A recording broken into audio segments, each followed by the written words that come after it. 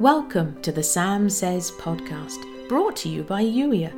It's that time in the day when we pause and hear God's heart. When you're ready to explore who God created you to be and take action on the things He's niggling you about, come and join the Blue House, youier.com/join.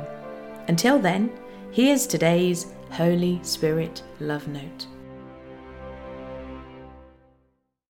Your stories are a part of your testimony, pointing other people to my goodness, so don't hold back. I can use anything and everything to woo others with my love, and that includes you and your stories. When you share what I'm doing in your life, expect your words to make an impact, even when you don't see the fruit.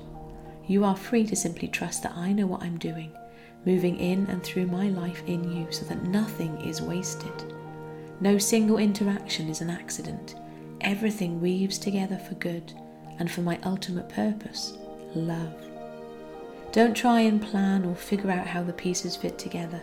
You simply need to move with me, move in my love, and share as I nudge you to share. Yes, even those stories that seem to have no direct link to me in your life are a part of the picture. I am moving in all things, everything, working all things to good, including your stories.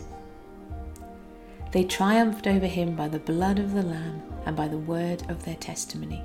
Revelation 12, verse 11.